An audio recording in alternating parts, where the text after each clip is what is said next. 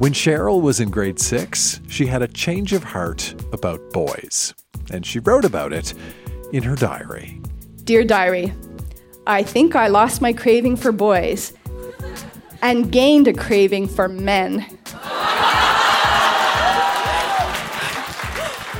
I saw Mrs. Montgomery's husband today. What a hunk. He's so sophisticated, yet so down to earth and not at all stuffy. Boys don't give me that effect anymore. Yours truly, Cheryl. That's Cheryl reading a diary entry about her crush on an older man. I'm Dan Meisner, and this is Grown-Ups Read Things They Wrote as Kids. How are you doing? This is a show where we go back in time to remember the good, the bad, and the awkward parts of growing up. This time, recorded live in Montreal, we have Indiana Jones fan fiction, the consequences of having an accent, and an unrequited crush on a bandstand partner. This stuff is weird and it is wonderful, and by looking back, it can help us understand who we are today. So think about who you were when you were a kid, and stick around.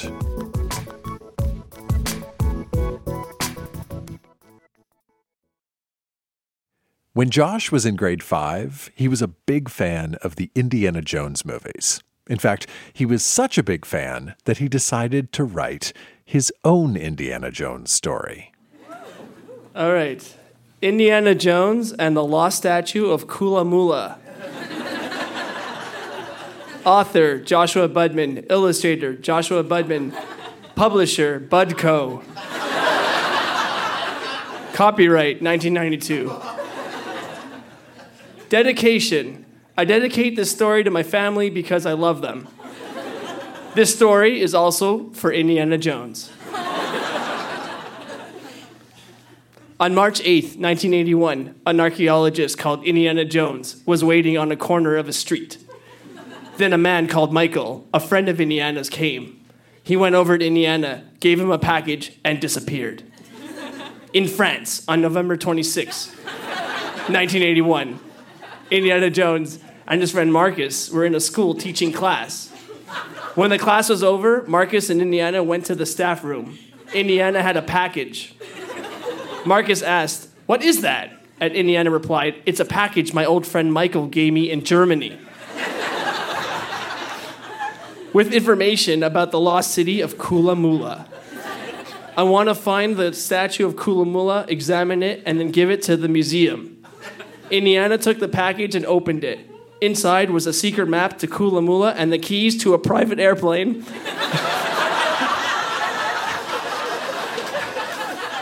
That would take them to India, where Kulamula was located. In 1 hour, Indiana and Marcus were flying to India. When they reached their destination, they managed to find a clearing in the middle of a jungle and landed the plane. After searching for several hours, they heard voices coming from a cave at the side of a mountain. They entered the cave and found the lost city. The voices sounded like people speaking the German language. They saw a German ambassador. It was a surprise to them. "Who's with them, Indiana?" asked Marcus. Indiana replied, "Of course I know who he is. He's my friend, but he is really a German spy. He also wants the statue, so he came with the German. But I don't think they found the statue yet." After the coast was clear, they ran to the palace where the map showed the statue was located. They ran inside until they got to a pit. Indiana took his whip, threw it in the air, and he and Marcus swung across the pit. They ran until they found the room with the statue. "Wait, don't go into the room yet. It might be booby-trapped. Stay back," shouted Indiana. Indiana took his whip and hit a tile on the floor with a picture on it, but nothing happened. Then he hit a tile without a picture, and arrows flew across the room. He started to hop on all the tiles with pictures on them and got to the statue. He picked up the statue and placed it into a bag right away. When he turned around, he saw Michael pointing a gun at him and Marcus. Michael demanded that Indiana give him the bag with the statue, but there was no way Indiana was going to give it up. He told Michael that he didn't have it, that Marcus did. Marcus was holding a bag of explosives and decided to pass it off as the bag with the statue. Michael grabbed the bag and ran out to his Jeep. He wanted to get away with the statue and take it to Germany. A few minutes later, Indiana and Marcus heard an explosion. The Jeep hit a rock and exploded, killing Michael before he realized he didn't have the statue in the bag. Indiana and Marcus were overjoyed that they had the statue because of its historic value. The next day in the museum, Indiana gave the statue to the manager. He said, "Thank you. We were waiting for it for a long time." "No problem," said Indiana. "No." The end. Thank you.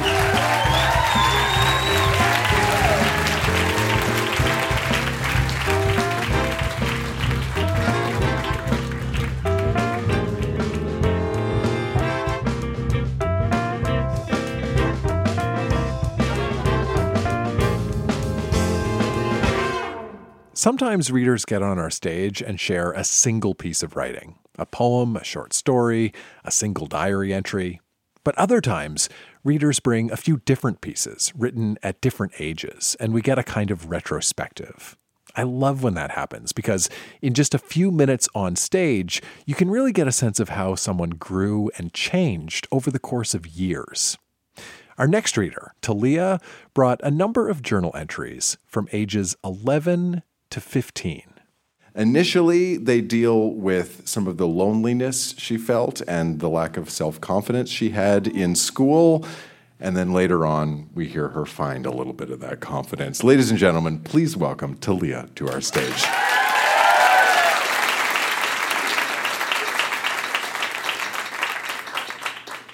May 5th, 2000.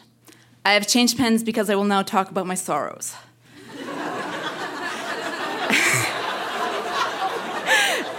I have never had any real friends. I always wondered why I have no friends. Maybe it's because of my clothes. I have never followed fashion. I do not have a good opinion of myself at school. Everyone seems better than me, and I don't talk exactly like them. Maybe it's because I read too many books. Another reason is that I'm very shy, and it prevents me from daring to make friends. May 15th, 2002. Justin B. I don't know anymore how I feel about him. I think I love him. He's so original. Not especially nice or beautiful, but different. And him, does he think about me? Sometimes I don't think so. But sometimes I wonder if he doesn't like me a little. Here's a conversation we had today. Justin. Been breathing hard lately? Me? No. Justin? That means you haven't had sex lately. Me? No. Justin, do you plan to have sex before you get married? Me? No. Justin, are you going to get married? Me? No. Madame Compton, the teacher. You're not going to get married? Why not? Me? Because no one will ever ask me to. Justin, I would. But we'd have to get divorced if you want to have kids because I hate kids. More another day. July 13th, 2003. I've come back from a week of intensive theater camp. But what am I talking about? Art strike, of course. I can honestly say this week has been absolutely, without a shadow of a doubt, one of the best weeks I've had in years. It has been a long time since I felt connected with the universe and felt the joy of living I was born with. I think that after years of hiding behind my wall so solidly built, I have finally broken my social barriers. I met so many people there. Katrina, Kayla, Heather, Leah, Katie, Dana, Kevin. I hope I will remember them for years after this. Kevin is so cool. I know no other guy like him. He is an artist. So strange, like all artists. And best of all, he's not afraid to sing. Didn't I say he was cool? We met him when Dana and I were singing Telephone Hour from Bye Bye Birdie in the corridor. This is the most intimate I have been with a guy since the 3rd grade. Everything seems so natural that I forgot to be shy. Maybe it's because he's that kind of person. Maybe it's because of a change in me. I don't know. If only I could be like this at school. November 23rd, 2003. I went to a party at Jeff's today. I had a lot of fun. My theater friends were there, and during the night, Sean arrived with 2 other strangers. One was called Kevin, not the same Kevin, and I thought he was pretty cute. We played Dare in the hot tub. The things that were done were too exorbitant to put in this journal. Suffice to say, I kissed a stranger, Kevin, and I made out, quote unquote, with Jeff, my first time. It was not as pleasant as it appears in the movies. After the 2 kisses, I was surprised to be thinking, is that it? Is there nothing all that special about it? Maybe it's because I don't feel anything special for Jeff or Kevin. Maybe you need love to make it exciting and special. Maybe it's just because neither of them is a good kisser. It doesn't matter. What is so romantic about a kiss? If you think about it, the idea is a bit ridiculous. But maybe that will change when I get older. May 4th, 2004. The perfect husband, according to Talia when she was 15 years old. The perfect husband has a sense of humor. He does not have too much hair on his legs, backs, and stomach. Ew. He is not hot, quote unquote, but rather cute. He is kind. He will not think it weird when I start to sing, dance, and act ridiculous in his presence. In fact, he would maybe start to sing and dance with me. He can make me laugh. He is original. He is not a sexist. He offers me chocolate and flowers on Valentine's Day. He gives me embraces at the right time. And he does not do or say more stupid things than is humanly possible for a guy to do or say. And he will not read my intimate journal. Thank you.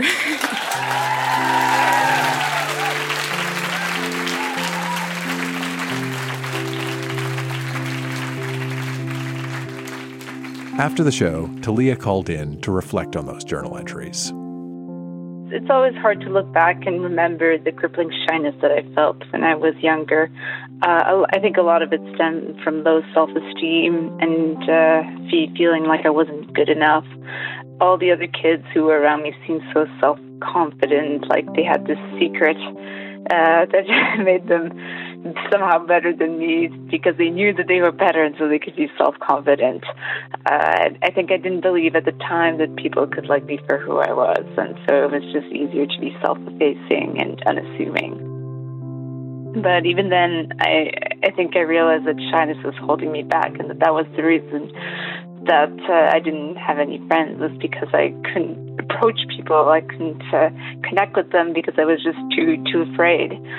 And so I guess that was why I read that entry about theater camp, because it was one of the first places where I felt like I was able to really connect with people, and that where I sort of learned that people, could like me for the person that I was, and that I didn't have to be afraid all the time.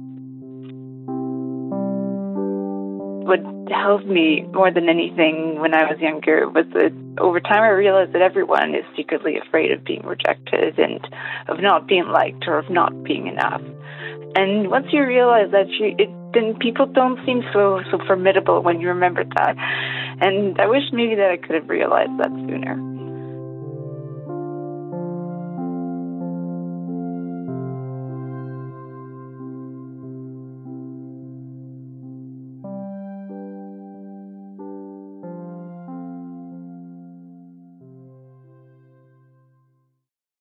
When Gerard was 14, he wrote an essay for English class, and it was all about the different ways people speak. He called it The Consequences of Having an Accent or Dialect. In this world, there are thousands of regional accents, all quite different and recognizable, brackets, if you have happened to have lived in the region, close brackets. Some are pleasing to the ear, others are not, depending on personal taste. Also in this world are, underlined, a lot of ignorant people who judge people by their accents. This is sad, because these are the people who cause trouble. An accent, in capital letters, no way indicates a person's character, wealth, political views, or intelligence. The only thing this indicates is where the person hails from. From my own experience, my mother has been called a racist many times because of her Southern African accent, but she left because of the government system. This is quite common, but for a more cliched example, speak to a few people in an Irish accent and see what they think of you. At least one person will accuse you of being in the IRA, which of course is totally unfounded because there are 1.5 million people in Northern Ireland and only a few thousand members of the IRA. The other sad fact about accents is that they are dying out fast. There are two reasons for this. The first being television and radio. As the channels are all national, in the sense that the programs are the same, just at a different time, everybody sees the same things, and the people on them usually do not have an accent. Newscasters and presenters, for example. Children brought up on this are now beginning to copy it. I speak from personal experience. I was a TV addict, but, quote, kicked the habit. Because I now possess no accent whatsoever. In a way, this is good, because I personally detest the South Buckinghamshire accent. But, in a way, it is also bad, because I have no identity. Mean. The other fault for the fading of accents is the plurality, and my teacher wrote question mark, of people. I'd learned that word that week. One prime example is of the London Docklands, where 10 years ago, if you walked through them, every voice you would have a Cockney accent. But today, you might not hear one for several miles. Again, not true. As a conclusion, I think this world is slowly evolving into the world in John Lennon's Imagine, where... The song I hate, by the way, where all the people have no accent and live in peace. The question of whether this is a good thing or not is still debatable. Thank you.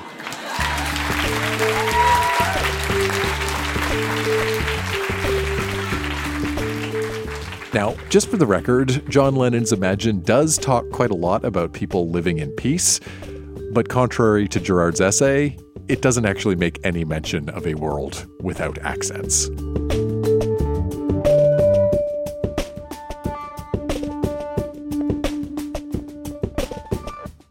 At Grown Ups Read Things They Wrote as Kids, we hear a lot about crushes. And the thing about crushes is that sometimes your crush likes you back, but other times your crush is entirely unrequited. Madeline is going to read a brief excerpt from the diary she kept at 13 years old about the overwhelming, romantic, unrequited love she had for her middle school bandstand partner. Please welcome to our stage, Madeline.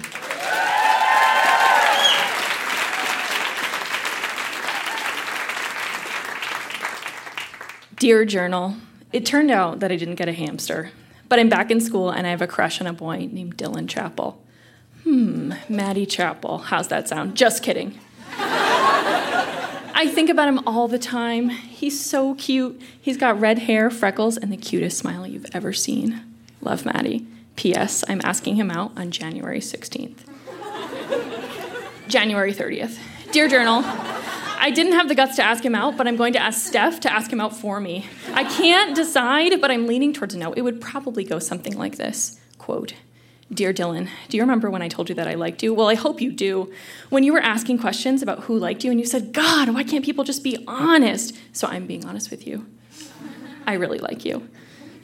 So I was wondering if you would go out with me, and yes, I know that I don't always wear the most fashionable clothes. If and when you make up your mind, please get back to me, Maddie Hope. P.S. Please don't share this note with anyone, especially if you say no. End quote. I know, pretty pitiful, but it's the best I can do. Love, Maddie. P.S. I'm a nervous Nelly.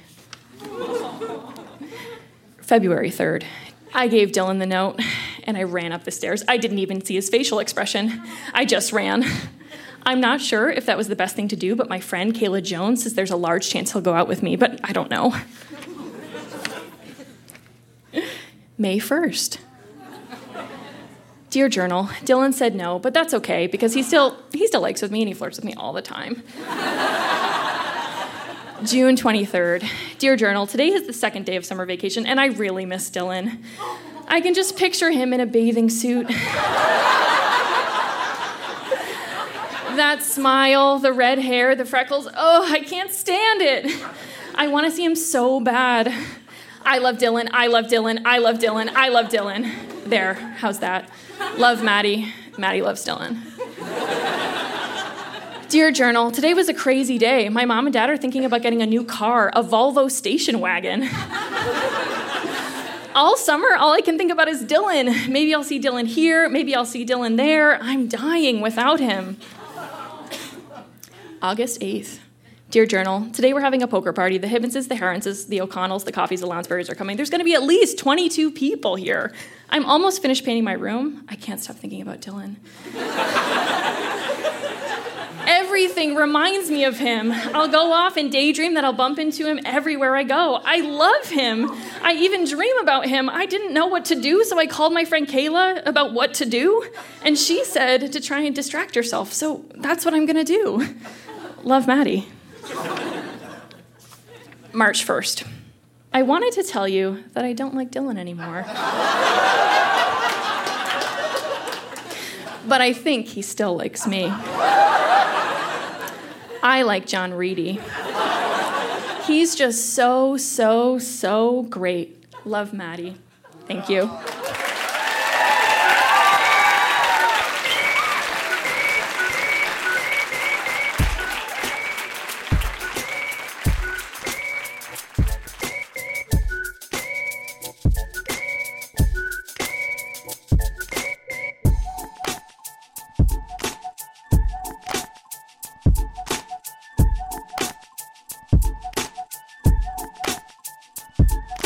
Our next reader, Florian, had a blog growing up. When he was 16 years old, he wrote quite a lot on his blog, including some posts about how girls are evil and distracting. Please welcome to our stage, Florian.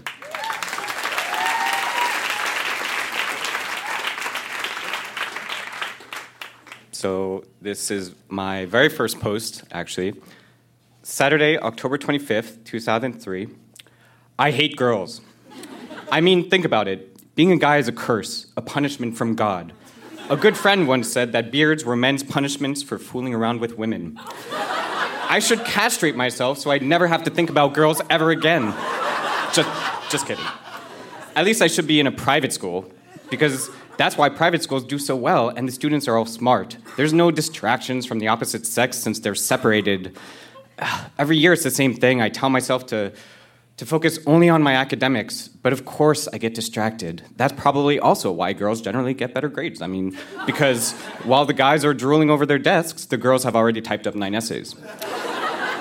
On top of that, I can't seem to figure out why it is that some guys with nothing special about them get all the girls and others don't. What pisses me off even more is when girls come up to me to tell me that they used to love my brother and thought he was the perfect guy. Well, of course he's the perfect guy. He's gay. So my usual response to all these gorgeous girls that had crushes on my brother is that it runs in the family, you know, kind of a pickup line.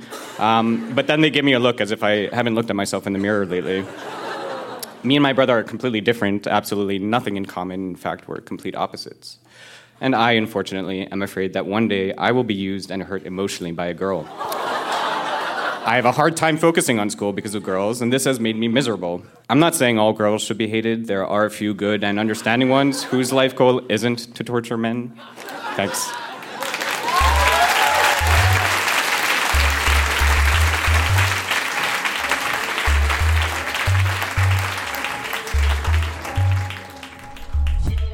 The posts get progressively darker and are a clear cry for attention from the opposite sex.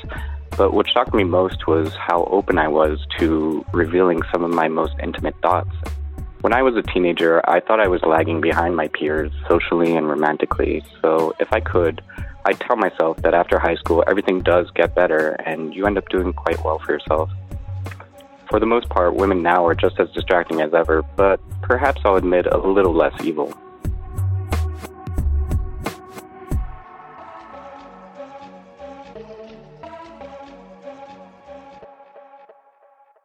When Carolyn was 9, she kept a journal. And in addition to writing about her life, Carolyn used her journal to keep lists.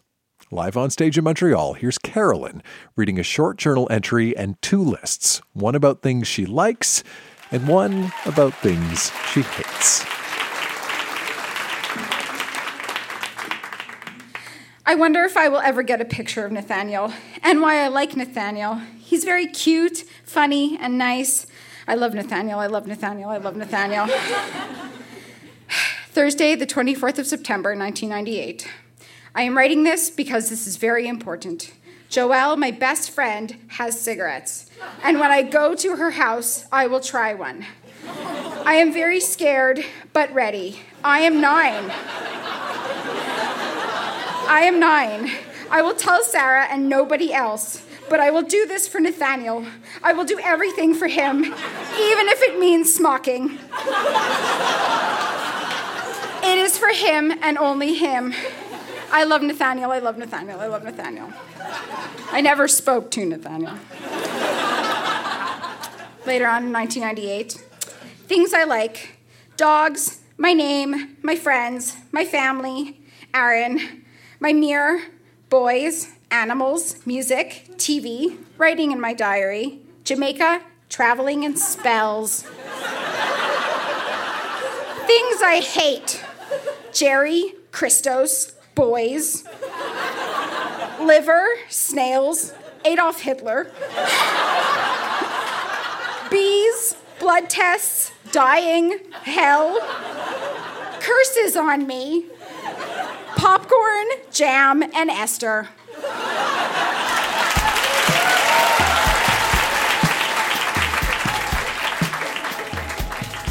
What I love about Carolyn's list is that so many people were putting curses on her that it made the list.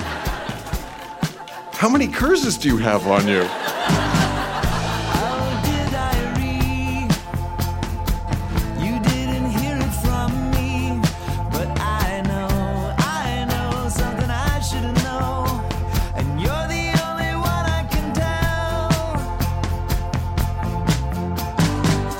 That is Grown-Ups Read Things They Wrote as Kids. Our show was recorded live at La Sala Rossa in Montreal and produced by Jenna Meisner. Olivia Nashmi is our intern. Our music is by Poddington Bear and Lullitone. And our closing theme is Oh Dear Diary by Sloan. If all of this sounds like fun to you, why not be part of a live Grown-Ups Read Things They Wrote as Kids event? We are about to announce a bunch of live shows, and if you want to be among the first to know about them, you should join our email newsletter. You can sign up at our website, grownups.fm, or even easier, use the link in the show notes on your device right now. I'm Dan Meisner. Thanks for listening.